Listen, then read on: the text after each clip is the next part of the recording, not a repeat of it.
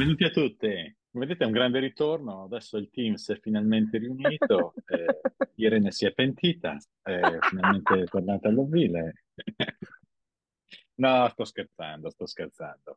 Oggi il team è riunito, il team del Silicon Valley Dojo è riunito perché, cogliendo l'occasione che Lomba Street Ventures fa pre-seed e seed e il fondo per cui lavora Irene, che poi vi racconterà lei, è più focalizzato dal Series A in poi, ma con grande focus, da quanto ho capito, sul Series A, abbiamo detto, ma qua bisogna fare due chiacchiere, cercare di capire, di spiegare un pochino, di raccontarci come funzionano, come si scelgono le aziende giuste nel pre-seed, pre-seed seed e nel Series A, no? Ci sono delle differenze grosse, quindi ho detto, facciamo questa chiacchierata e vediamo cosa salta fuori. Prima di tutto, però, prima di partire, Irene, raccontaci un attimo cosa stai facendo. Sì, allora, ho iniziato in questo fondo che si chiama I12 e 12, I12 Ventures, ed è un fondo sempre generalista. Io però faccio il leading di tutti i deal climate, quindi tutto il settore climate che spazia software, hardware, biotech, qualunque cosa. È un fondo da oltre 100 milioni di dollari che investe principalmente in Series A e in Series B, proprio sweet spot Series A. E quindi tutto molto diverso. Io mi occupo un po' anche lì, questo è un team da 10 persone, quindi un po' più grande di Lombard, però comunque ci occupiamo tutti un pochino di tutto. Però vabbè, nei Ok, fondi credo che più o meno tutti si occupino appunto sì, di sì, sì. tutto, full Se non sei stack. Andreessen Horowitz, che hai 500 Esatto. persone, credo che Però di è necessità divertente, virtù. secondo me anche quella parte, diciamo, Bene, di vedere tutti i pezzettini è divertente. fantastico, fantastico. Allora, da dove partiamo? Potremmo partire proprio da, diciamo, una macro visione, una visione dall'alto di quelli che sono, su come facciamo a scegliere queste cose. Quindi, sia, diciamo, noi che voi, sicuramente abbiamo tutti quanti, non dico dei red flag, però Sì, abbiamo delle cose che se non ci sono è più no che sì, ancora prima di vedere l'azienda, cioè quando ci mandano due dati, no? Allora, per esempio, per noi, quando vediamo un'azienda che è tipicamente in fase pre-seed, a volte anche seed, deve essere un'azienda degli Stati Uniti, un'azienda statunitense, quindi una Delaware Company con legal entity in Delaware, quindi, e sede operativa dove gli pare nel resto degli Stati Uniti, deve guardare il mercato statunitense prima di tutto, preferibilmente, preferibilmente molto. Il team deve essere negli Stati Uniti, nel senso che per noi è quasi sì. obbligatorio. Se il team, i fondatori è fuori dagli Stati Uniti, anche se ci dicono sì, ma andiamo dove ci guida il funding? No, vogliamo capire perché sei lì, cioè perché la location per te è così importante, perché deve avere un valore strategico. Per noi gli Stati Uniti hanno un valore molto strategico. Ultimo, che è opzionale, ma caldamente consigliato, diciamo, per noi è che il founding team sia in Bay Area. Ok? Quando lo troviamo in Bay Area dicono, oh, questo ci piace particolarmente. Per voi invece, quali sono i red flag? Sì. Allora, sui temi che hai detto tu, noi siamo orientati così, investiamo principalmente negli Stati Uniti, quindi la stragrande maggioranza degli investimenti sono negli Stati Uniti, ma possiamo tendenzialmente investire anche in Europa. E questo soprattutto nel mio campo, cioè negli investimenti climate, perché comunque in Europa ci sono delle regolamentazioni più avanti, più sviluppate, c'è una sensibilità più sviluppata, ci sono c'è un mercato diciamo abbastanza attivo sul settore e quindi stiamo guardando anche i deal in Europa. Europa però per noi significa principalmente diciamo gli standard più, la struttura di azienda più standard che possiamo trovare, quindi tendenzialmente o Germania oppure UK companies, che non è veramente, insomma, Europa, però insomma ci siamo capiti. Quindi Quindi come sì, legal entity, cioè devono come essere legal legal entity, entity che conoscete come allora fondo. sì, anche quello lì non è scritto proprio sulla pietra, però io ho visto che tendenzialmente se è una startup con legal entity particolarmente Ignota. ignota, cioè se fosse, non so, una startup greca, probabilmente è difficile investirci per noi.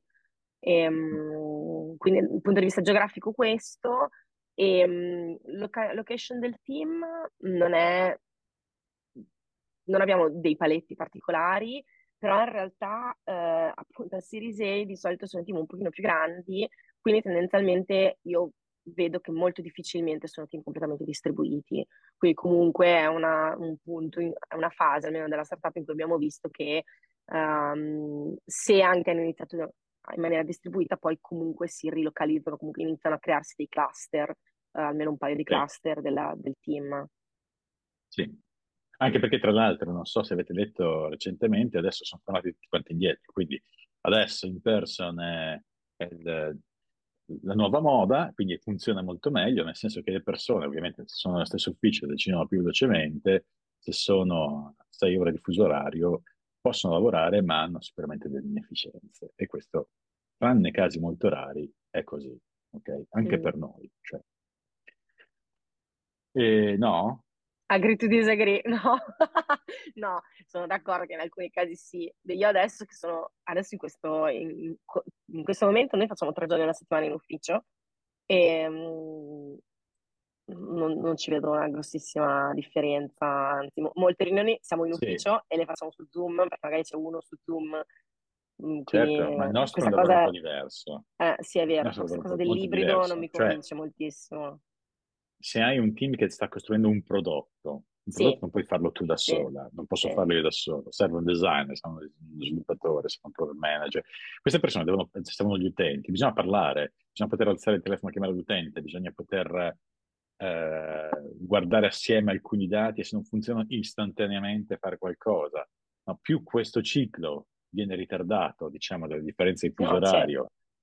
e più ci sono delle lungaggini. Ecco. Il nostro è un lavoro invece comunque sempre molto in solitaria, Mm, sì. per tante fasi, no?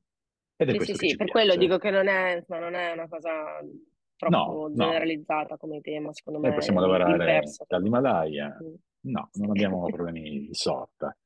Ok, e poi avete dei paletti, per esempio, nel nostro caso l'azienda nella fase pre-seed può essere anche pre-product, può Esatto. essere, figurati pre-revenue, no? Nella fase seed ci aspettiamo che qualche numero ci sia, cioè mostrateci almeno qual è la metrica che interessa di più, di cui siete più fieri e perché, ok?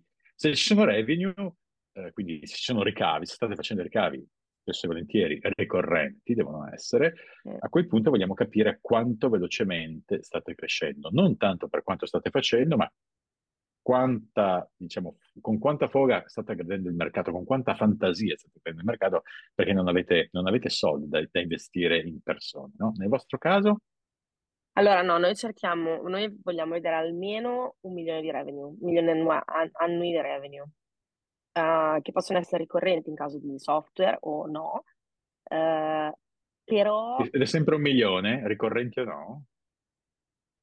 no, nel senso, allora, 1 milione diciamo è il minimo sindacale per poter guardare Sì. l'azienda Mm. se è post revenue, cioè se l'azienda sta facendo delle revenue. È chiaro che ricorrenti o no ha un significato diverso. Non siamo così, cioè non abbiamo dei paletti diversi se è ricorrente o no, in realtà. Comunque ci guardiamo. Però direi che quello lì è veramente il minimo minimo sindacale se è post revenue. Se però noi siamo un animale un po' diverso perché noi facciamo anche hardware e anche biotech, soprattutto nel climate e nei settori magari come il food tech Sì, o agritech. E quindi in quei casi lì, cioè, è realistico che una startup a Series A non abbia ancora revenue. In quel caso lì vogliamo vedere o LOIs, quindi letter of intent, quindi aziende che firmano, che certo, dicono che acquisteranno il prodotto, oppure una pipeline, quindi già di clienti allineati, molto solida. In quel caso lì molto solida significa che non vogliamo vedere 1 milione di pipeline, vogliamo vedere 10 milioni di pipeline, perché sappiamo che poi quelli che convertiranno sono almeno, saranno il 10%, non tutti. E pipeline significa, cioè noi per verificare in quel caso lì proprio facciamo le customer call, chiamiamo questa gente qua che è in pipeline e verifichiamo che questi qui siano clienti effettivamente interessati a comprare il prodotto e perché, ovviamente con il permesso sì. della startup, però c'è proprio anche tutto un lavoro di due diligence dietro la traction che si presenta che è abbastanza approfondito, insomma, E succede anche che se una startup magari ha 1 milione, però è un po' shaky, non è esattamente come la crescita come la vogliamo vedere o insomma solida come vorremmo, in quel caso lì ci prendiamo tempo e investiamo in Series B, cioè investiamo al round successivo, perché Ok, vogliamo però per vedere. esempio, cioè, per noi non è tanto importante quanto stai facendo, ma è molto importante in quanto tempo l'hai fatto. Mm, Cioè, se stai facendo 100.000 dollari e l'hai fatto in 3 mesi, piuttosto che in un anno, quello per noi è una differenza molto grossa. Quindi la growth rate, il tasso di crescita delle revenue della startup è la cosa che ci interessa, e forse il parametro, per esempio nella fase seed, è uno dei parametri interessanti da guardare, non il principale, ok? Ma se c'è un KPI, quello ci interessa, per vedere quanto sei sveglio, diciamo, a portare a casa sì. capitale. Nel vostro caso, se una fa 1 milione di revenue, ma è attiva dal 2019, Allora, no, 2019 in realtà potrebbe anche andare bene, 2015 meno. Diciamo, sì, growth rate è assolutamente un fattore, però secondo me al nostro punto è un pochino più anacquato con altre cose rispetto a quanto è importante al ok, pre-seed o seed. Cioè, comunque è importante, ci guardiamo, però è più calato nel contesto di magari è stato fatto un pivot, magari è stato fatto, ci sono state sono successe delle cose nel frattempo che hanno ha rallentato la crescita.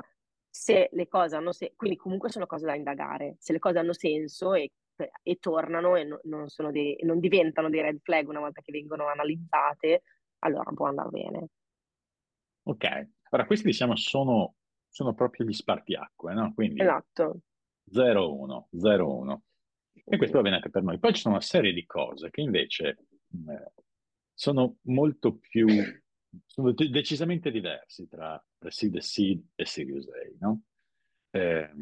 Allora, ovviamente parliamo di Series A tipicamente americano, no? sì, Oggi nel Series A americano l'asticella si è un po' abbassata, allora, tutti quanti investono molto bene, ok? Anche nel seed è appena uscito il dato, diciamo, di novembre di Crunchbase, c'è un decremento a 2 digit, ok, un rispetto allo stesso sacco. mese dell'anno Sì, scorso, e paradossalmente invece c'è un incremento del late stage, che invece era andato molto giù. Però, è un insomma, po' ci sono l'onda alcune cose che arriva. da qualche parte, insomma, i venture capitalist di capitale devono metterlo, no? Ok. Però ci sono Esatto. alcune cose che poi, quindi, che ci differenziano molto, nel senso, quando facciamo le call, quando cominciamo a vedere gli utenti, cose sono molto diverse nel seed, pre-seed e seed rispetto al Series A. Per esempio, nel nostro caso, eh, conta, noi investiamo founder first. Quindi, Mm, founder first vuol dire che mettiamo il founder al centro di qualsiasi processo decisionale. Perché? Perché è l'unica invariante, ok, che per noi c'è in quello che ci viene presentato. L'idea può cambiare, il mercato ce lo possono raccontare, può avere troppi competitor, può essere piccolo ma crescerà, non si sa. Ok? Il founder è l'unica cosa che abbiamo certa, il founding team, non il founder, il founding team.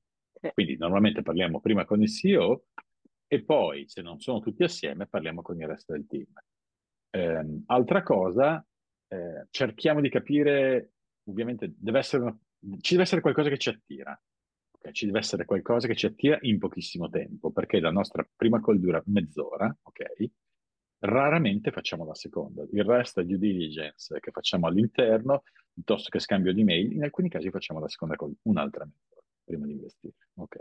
E abbiamo tempi estremamente rapidi, altra differenza grossa. mm, Però quando guardiamo, diciamo, un founding team, cerchiamo tipicamente tre cose. La prima è capire se sono stati capaci di ingegnarsi, in qualsiasi stadio si trovino, presidio SIT, per mettere velocemente qualcosa in mano agli utenti e capire se questi utenti rispondono e come rispondono. Ok, questa è la prima cosa. La seconda è che non abbiano grilli, è quasi più un red flag in alcuni casi, che non abbiano grilli del tipo eh, le vendite non sto ancora facendo perché non ho ancora assunto la persona che fa le vendite. No, cioè le vendite le fa il founder. Il founder deve saper vendere, ok? La terza cosa è che ci aspettiamo che siano un po', non dico strani, ok? Però diversi da quello che ci si aspettano dalla norma. In che senso? Nel senso che, per esempio, apprezziamo moltissimo persone che non dico siano umili, ma siano non arroganti. Ok? Mm. Ora, l'arroganza, la Mark Zuckerberg del social network, va bene se sei Mark Zuckerberg e se c'hai qualche milione di utenti, ok, cioè puoi essere arrogante se hai i numeri che ti seguono, ma se non hai i numeri che ti seguono, è inutile che mi li racconti e fai l'arrogante per forza. Quindi cerchiamo persone che siano molto terra a terra, ok, molto connesse con lo stadio in cui si devono trovare in quel momento. E qua la chiudo. Nel vostro caso, invece, immagino che le cose siano molto, Un molto, po' molto diverso, diverse. sì. Però mi ha fatto ridere questa cosa alla fine che hai detto, perché effettivamente nel pre-seed noi incontravamo, cioè voi incontrate, insomma, mi ricordo che incontravamo molte persone, cioè ci capitava spesso di incontrare persone un po', insomma, arroganti, un po' piene di sé, della propria idea, del proprio Sì, progetto, insomma, no? Sirisei molto meno, perché secondo me la realtà ti arriva come un camion in faccia e purtroppo sono certo. persone, cioè incontri persone che sono anni che si sbattono su queste cose e insomma sono molto più realistici, molto più umili, molto più stanchi, stanchi un po'. E, lì vedi veramente, hanno poco tempo da perdere, poca pazienza, poche mosse, insomma, è molto più l'approccio del founder lo vedo molto più, sì, molto più insomma, Calato nella umile, realtà. molto più calato nella realtà, interessante. Sì, effettivamente Sì, non ci ho pensato in questi termini, ma mentre lo dicevi è vero.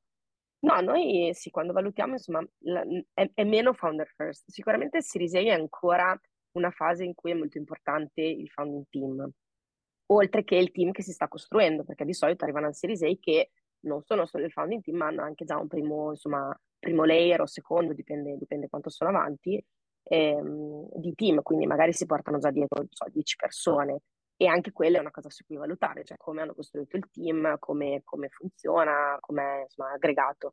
Quindi sicuramente il team continua a essere uno dei lati più importanti, però questo team qui è un team su cui sono già stati tolti alcuni layer di rischio, no? La teoria della cipolla, sono già stati eliminati alcuni layer di rischio, è un team che lavora insieme già da qualche anno, è un team che ha già affrontato delle sfide, è un team che vedi già se funzionano o meno, che ha già magari eliminato dei pezzi che non funzionavano, quindi magari ha già attraversato delle crisi, ha già fatto uscire qualche founding member. Quindi è già un team allo stadio successivo, uno o due stadi successivi, perché se voi appunto se fate un investimento pre-seed, che è quello veramente iniziale, quando investiamo noi al Series A è già due round di finanziamento dopo, se poi investiamo in Series B è tre, quindi possono passare anche 5-6 anni tra una cosa e l'altra, ci sono un sacco di sì, sì, sì. appunto cose che succedono. Quindi sicuramente il funding team è importante, ma in modo diverso. Noi guardiamo tantissimo la parte di numeri, ma numeri collegati all'execution, cioè una cosa secondo me molto interessante è sempre parlare con gli investitori del pre-seed di questa startup e chiedergli quali erano i goal, le milestone per il Series A di questa startup, perché noi poi quando fate una call chiedete sempre no, quali sono i milestone per arrivare al Series A, così così e confrontarci con gli investitori del primo round e chiedere a loro quali erano, ovviamente anche con i founder, ma diciamo l'investitore da un occhio un pochino più oggettivo, un pochino più esterno, chiedere quali erano le milestone e chiedere come il founder, il founding team è riuscito a portare a casa quelle milestone, ha fatto execution, quali sono stati i problemi nel mezzo, insomma, come questa cosa, come questa vision è stata poi portata a terra è molto interessante e ci dice tantissime cose. Noi una domanda che facciamo Ma sia, come siete? Ma come siete? Come fate ad essere certi che la gente vi sostiene? Cioè, voglio dire, vi avete una branca di venditori. Il CEO sta cercando di raccogliere certo, funding. certo, Il pre-seed VC sta cercando di vendervi il certo, funding del CEO. Quindi, voglio dire, ma non è come in che tutti i avete... round e come tutte le volte che qualcuno, insomma, è un po' sempre quello che ci trova davanti a investitori, credo anche voi uguale, ti trovi davanti a una persona che sta cercando di venderti un'idea, un round, insomma, è difficile sicuramente. Secondo me la cosa più facile nel Series A è che hai più data points, nel senso che ne parli con CEO, parli con l'investitore del sì, seed, parli con l'investitore del pre-seed, comincia a costruirti una storia dietro quello che è successo, dietro i vari pezzi. Ehm, Poi comunque, secondo me, la capacità che ho sviluppato in 3 anni con Lombard a leggere a leggere la persona e il modo in cui te lo sta dicendo, eh, si capiscono un sacco di cose, veramente si sta zitti, si lascia parlare la persona, sì, da sì, come lo dice, esatto. Quindi in realtà sì, tanto del lavoro è comunque cercare di capire chi hai davanti, cosa ti sta dicendo, e se è una persona secondo me sì. trasparente e onesta. Però ecco, c'è anche tutto quel pezzettino lì di riuscire a ricostruire come l'execution è stata fatta, quindi appunto anche, non so, founder-led sales, come sono state fatte, perché sei dall'altra parte, quindi devi vedere se tutte quelle ipotesi che hanno fatto al pre-seed con il primo investitore come voi sono state poi effettivamente sviluppate, sono state portate a termine e sono state anche, secondo me, una cosa interessante, un po' quello che ci siamo sempre detti, la persistenza nel continuare a fare degli esperimenti, nel continuare a fare execution della propria idea. E questo si vede già abbastanza a Series A, cioè quanto è persistente il founder, quanto è stato sul pezzo, quanto è stato ehm, quanto ha fatto bene l'execution fino a quel punto lì. Hai un sacco di data point nel Series A ed è Sì, sì. paradossalmente più facile. Cioè, due cose semplificano le cose a noi da questa parte. Uno, ci arrivano molte meno startup al Series A, perché molte purtroppo muoiono. E due, una volta che arrivano, molto facile scremare. Quindi secondo me è molto facile la parte iniziale, cioè di scrematura, le startup che non approfondiamo, è molto più difficile poi decidere effettivamente su chi investire, quindi last mile della scelta è più difficile in questo stage, perché effettivamente hai tanti data point, hai un grande bilanciamento di cose e devi riuscire a capire quale poi riuscirà a portarti almeno il 10x che noi cerchiamo, per esempio, in questa cosa qui.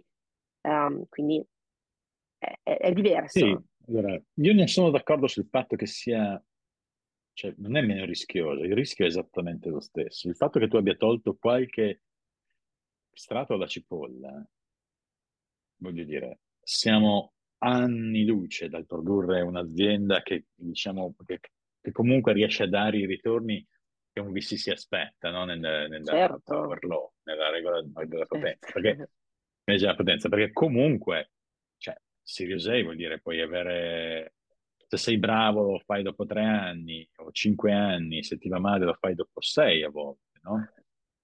Cioè, dipende da moltissime cose. Tra parentesi, quello che dicevi prima, controllare quello che erano le promesse, le milestone che si davano nella parte di pre-seed o seed.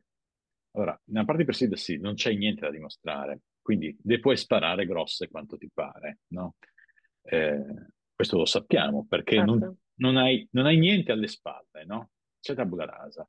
Quindi nel 99% dei casi noi vediamo persone che non contiamo quasi quello che ci dicono in termini di milestone, hanno valore zero, per esempio, per noi. Perché? Perché sono sempre cannate, sempre cannate. Ok? Cioè, quando ti dicono devo raccogliere questo round perché così nei prossimi 18 mesi raggiungo 1 milione di ARR, non c'è mai, È vero, è vero, è vero. non c'è mai, no? Quindi sono sempre toppate da questo punto di vista. Però è interessante, insomma, è interessante secondo me vedere la differenza. Voi sicuramente Esatto, dovete esatto. avere un approccio molto più analitico perché avete dei Eh, dati. certo, esatto. Noi dobbiamo avere Quindi, un approccio molto più a gut feeling perché i dati non ci sono. esatto. E, e quei Sì, pochi che raccogliamo sono il background check sui founder per quello che possiamo vedere, perché poi sai, non è che puoi capire. La cosa più difficile, diciamo, la cosa principale è capire che la persona che hai davanti sia onesta, sia una esatto. persona onesta, ok? E che dire, non la stia sparando troppo grossa. Infatti noi, per esempio, quando ci troviamo davanti una persona di marketing, noi adoriamo parlare con ingegneri del software. Quindi, o ingegneri in generale, quando ci troviamo davanti una persona di marketing, siamo sempre molto dubbiosi, perché questi sono bravissimi a raccontarla, molto più bravi tipicamente di un software engineer. Ma sarà la verità? O quello che ci ha raccontato? quello che ci dice un ingegnere non andiamo quasi mai a controllarlo, ma quando abbiamo di fronte a persone di marketing ci viene sempre questo dubbio, no? Infatti, se noi oggi guardiamo il nostro portfolio company, quelle che stanno, detto fuori dai denti, performando meglio sono quelle con un CEO, non tutte, Eh, CEO ingegnere. sì. Non so se ci sia una diretta connessione, no? Eh, però sono molto tech le persone che stanno andando bene. Ce ne sono alcune che invece non sono tech, ma sono bravissime.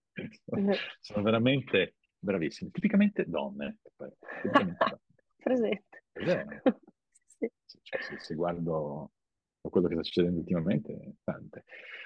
Ok, ascolta, credo che abbiamo fatto tipo Un bel abbiamo mappattone, però materiale, sì. sì, esatto, per 6 puntate, però al di là di questo, io quasi quasi la chiuderei qui. Abbiamo soltanto toccato la punta dell'iceberg su questa cosa, però mi sembra che abbiamo già fin troppa carne al fuoco, no?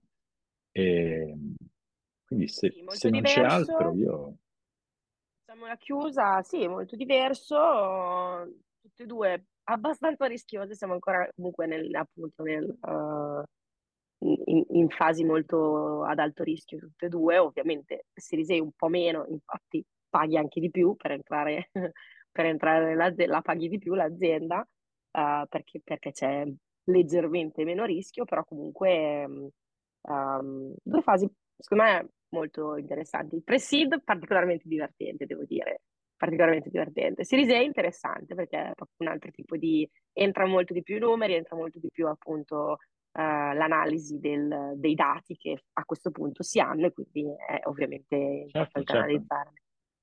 Va bene, continueremo Benissimo. comunque. Allora, esatto, questa è la prima puntata, poi vedremo se c'è una grandissima richiesta, potremo farne qualcun'altra. Per il momento ringraziamo Irene Mengozzi da San Francisco e ci vediamo alla prossima.